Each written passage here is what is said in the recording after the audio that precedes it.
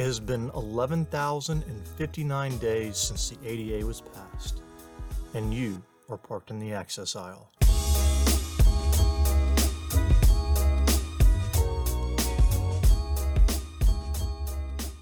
I'd like to introduce myself. My name is Chris Sparrow, but you can just call me Sparrow, and I am your new host of the Access Aisle.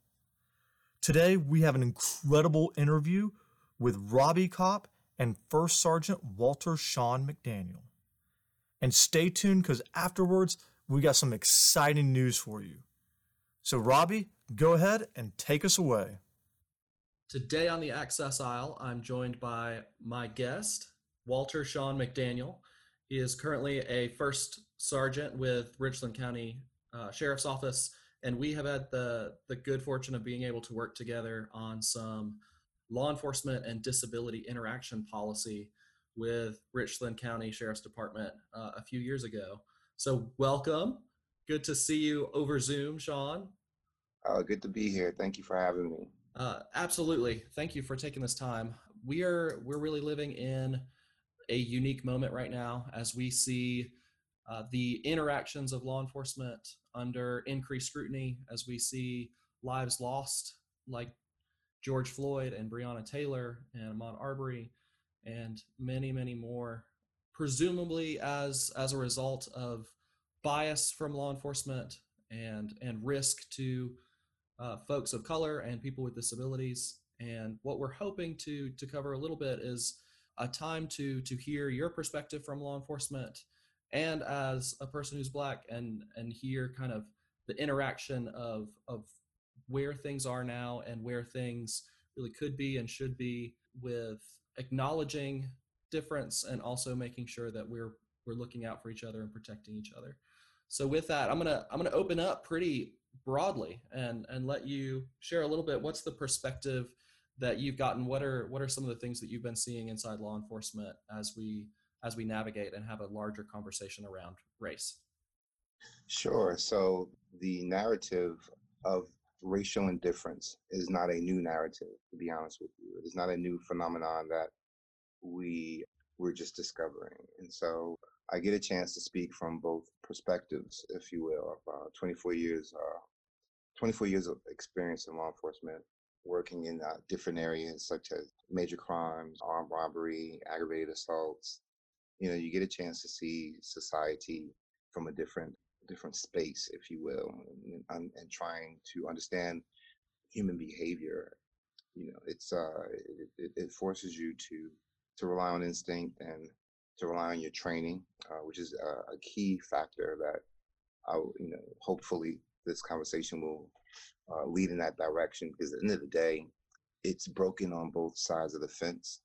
And it's time that we each take ownership of that, to include, citizens who are fully aware of racial indifference, gender indifference, socioeconomic indifference, and due to their silence, they've contributed to the protracted conflict associated with indifference. And so we need to do a better job at understanding what our contribution is. And I look forward to the conversation. It's a difficult conversation to have. And so, of course, we have to be willing to hold it. We have to be willing to mutually learn on both sides of the fence. We have to be willing to allow space for emotion.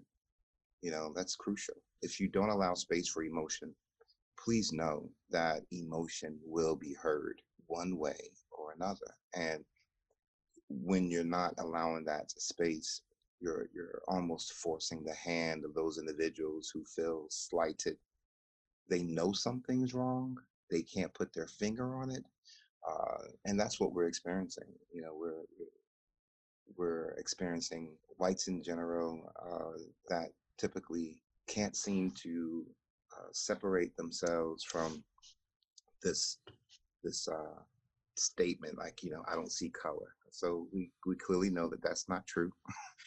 And I think I know what they're trying to say in terms of that. Like, I don't see color. Well, clearly to not see color is equivalent to, if someone's in a wheelchair, for you to say, I don't see anyone that's handicapped or anyone that has a disability, right? So that's just unrealistic on a very basic fundamental level.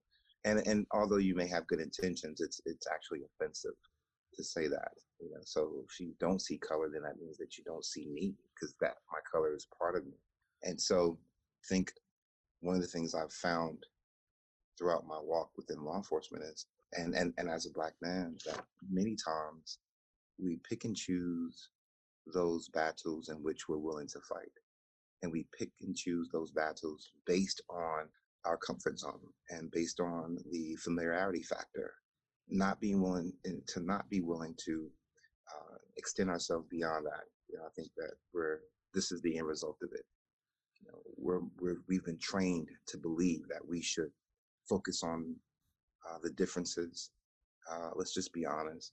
That if you ask the average individual who's white in this country, if they would swap out their position for the position of anyone that's African American in this country, very few of them would, because they can't put their finger on what's wrong, but they know something is different. We can't suffer from what is known as the theory of attribution. We attribute certain behaviors to certain people or certain groups, and apply these parameters to them, such as, well, they're only like that because their home was broken. And we know that there are broken homes in the white culture and the African American culture, and in every culture, there are broken homes. So that theory attribution doesn't really apply to the position of a lot of whites that say, well, slavery is over. Well, I never owned any slaves and you were never a slave. And so why are we still holding that conversation? They think that by discussing it, we're perpetuating the old narrative. Well, I want to say this to you. To those individuals, number one, it's offensive to say that the Homestead Act had nothing to do with the current socioeconomic positioning of whites today. Is equivalent to saying that the original creators of the phone had nothing to do with where we are with the phone and its usage today. You can't separate the two. And so you can apply that to everything, anything. Our systems that are in place, that there is systematic indifference, there is systematic racial indifference that prevent access to opportunity. It creates the presence of demoralizing stereotypes for certain people. And again, not just racially driven, but also socioeconomic indifference. We look down on those that don't have what we have, right? And so we have to be honest about that. Everyone knows, the one set of cousins that may not have what you have, but yet, we tend to think that that's okay and to be silent. And lastly, I think we all need to do a better job at realizing this one fact. Everyone is responsible for fixing and leaving this world better than how we found it. You don't get to just do it for your own race. You don't get just to stand by or your own gender or your own socioeconomic class. You don't get to do that. Yeah, you don't get to do that. And so if there's a conflict, if there's an existing problem, you bear an obligation to take ownership of what your contribution is, even if it's silence. If you've utilized silence when you heard the N-word and you said nothing, then that's your contribution. If you recognize that there were issues in military, law enforcement, whatever field you're in as it relates to gender or race, and you said nothing, well, that's your contribution. I'll end on that note, and I know I said a lot, but yeah, I think that's so important that everyone take the time to find their role in the indifference, the racism, the ableism, whatever the ism is, and do the work that's necessary to address that, not make it somebody else's problem, and not to make somebody else make you feel better or make you do or teach you something, but to really educate yourself and find your role and find ways to do better and elevate people as people and make sure that the footing is at least equal because of the systemic racism, ableism, transphobia. Pick a group. Marginalized populations have been marginalized, have been put down to a place where in order to reach equality, we have to address all of these past inequalities and acknowledge them and own them and move past them. And I think that's the challenge. And I think what has been giving me hope in my own work is seeing how communities are are coming together to a point to acknowledge each other and acknowledge where each group is coming from. With violence and police brutality in the cases that we've heard, I think they have stirred something in everyone, and being able to see another human kind of looking back at you in the case of George Floyd and hear the story of Breonna Taylor and Ahmaud Arbery.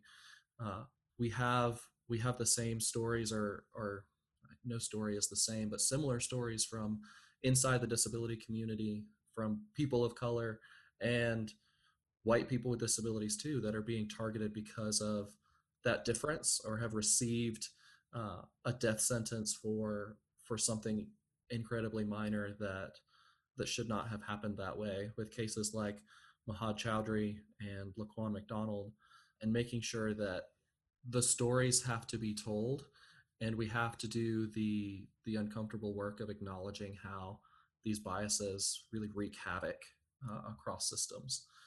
I wonder if you'll comment a little bit. I think there's a lot of terms that people are using kind of in this space with these conversations. Sure. Tell our listeners a little bit around your use of indifference as kind of a term that defines what's at odds in society right now.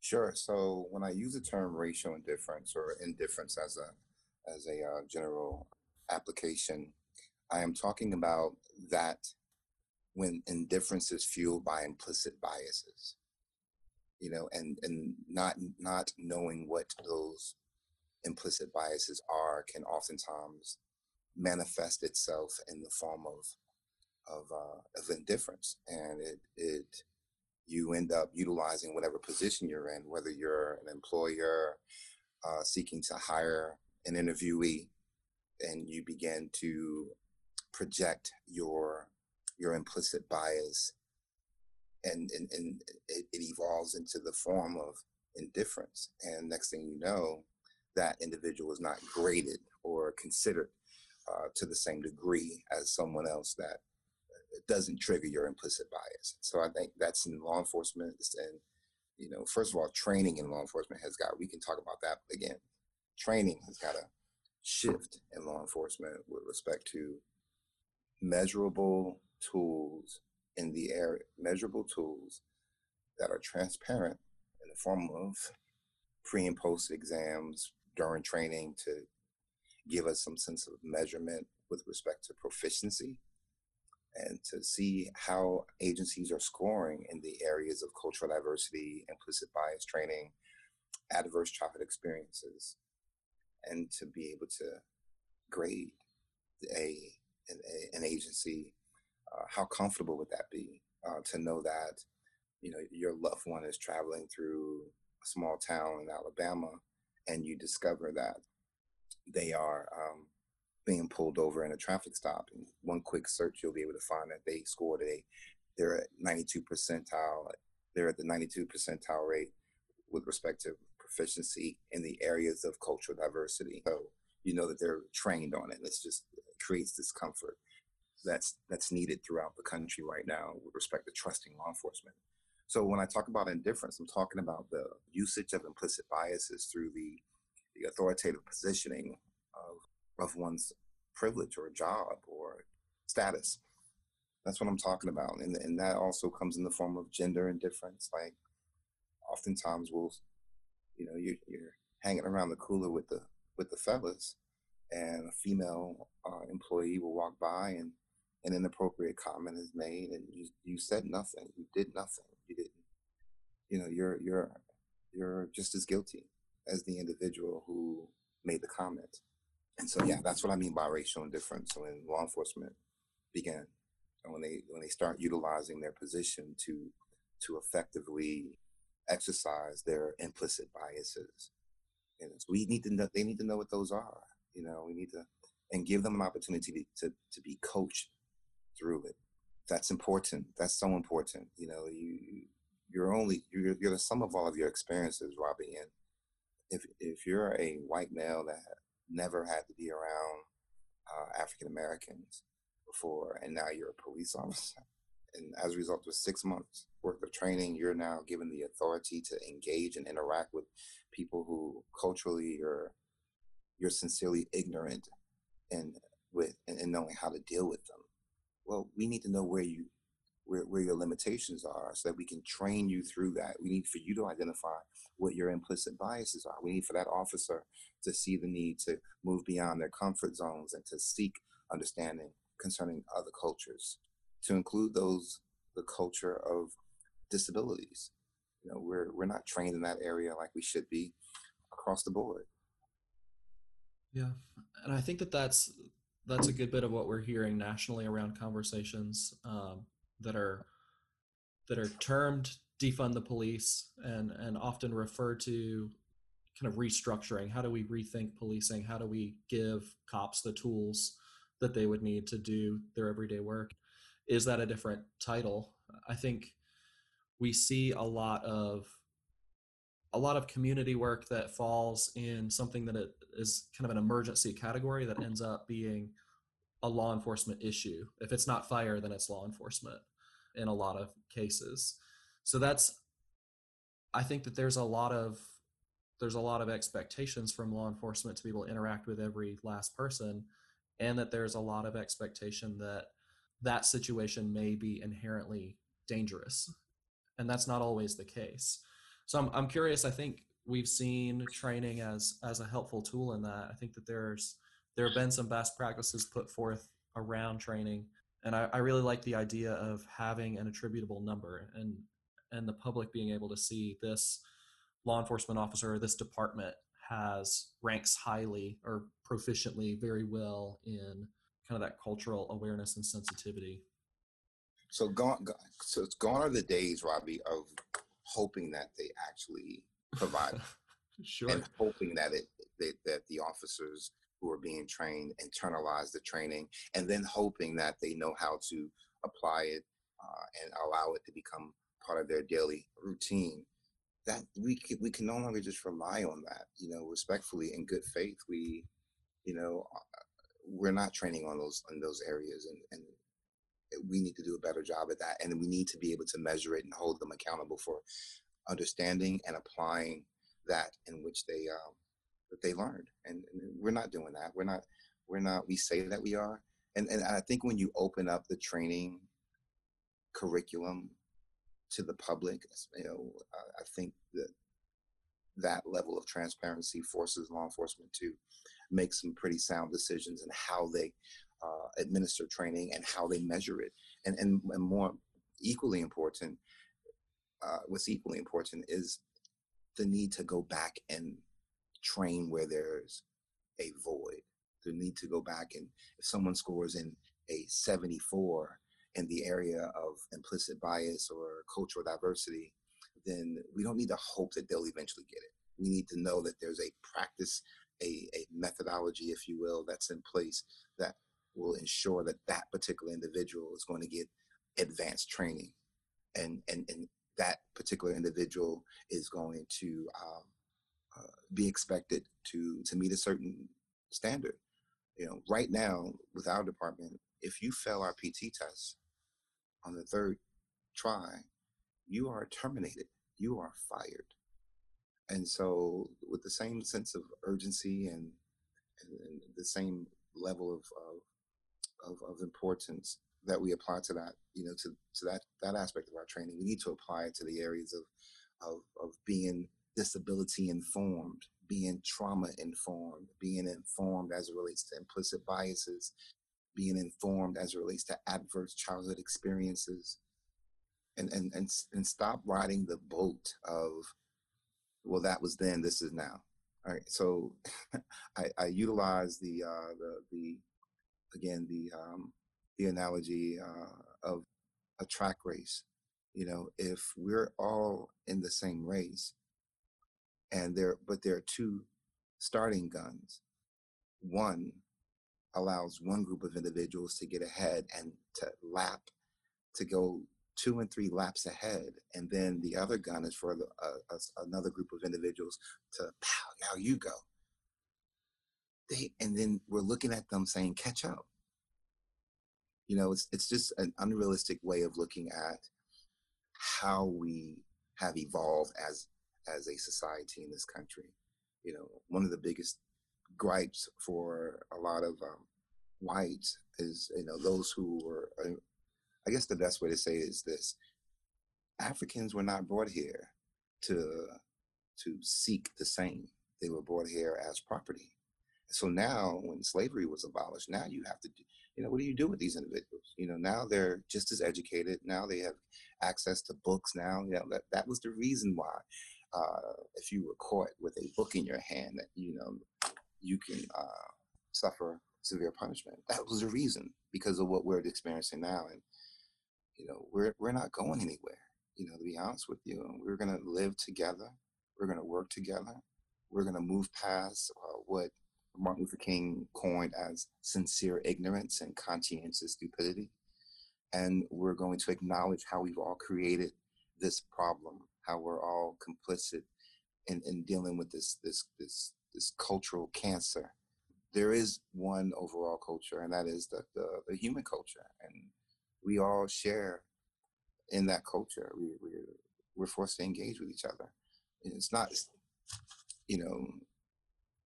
it's just, we have to stop falling subject to what Antonio Gramsci identified as hegemony, and false consciousness, and realize that we're all in the hamster cage trying to figure out who's going to get on the wheel next. Yeah, for sure. I think there's, in my observation, there's just been so much division, and there's kind of this attempt to draw lines between groups of people while there are systemic issues, while there are institutions that have been built on premises of racism or ableism. The lines that we draw are the biggest part of what separates, is that we have this opportunity to be human and to look out for each other and to care, and to find your role in other people's struggle, and make sure that we're owning that role and covering that role, and erasing the lines where they need to be gone, and helping each other up where that's needed. And I think that that's what's really interesting in seeing a lot of the work that's taking place in communities across the country following the death of George Floyd, Breonna Taylor, and Ahmaud Arbery, is that I think a lot of other rights groups, and again, that this other mentality is probably off, but other marginalized groups are finding kind of that same thread of indifference, are finding that when there's one voice of rights, of human rights, that all boats can be lifted. We have cases of individuals with disabilities that are Black and can see that outcomes are worse, whether it's an academic outcome, employment outcome, earnings outcomes, or arrest rates. We see that where groups are marginalized and where they identify with multiple marginalized groups, there's even more barriers, and that can be especially challenging. Thank you guys for such an eye-opening interview. I learned a lot there that I'd never really thought about before. So thank you.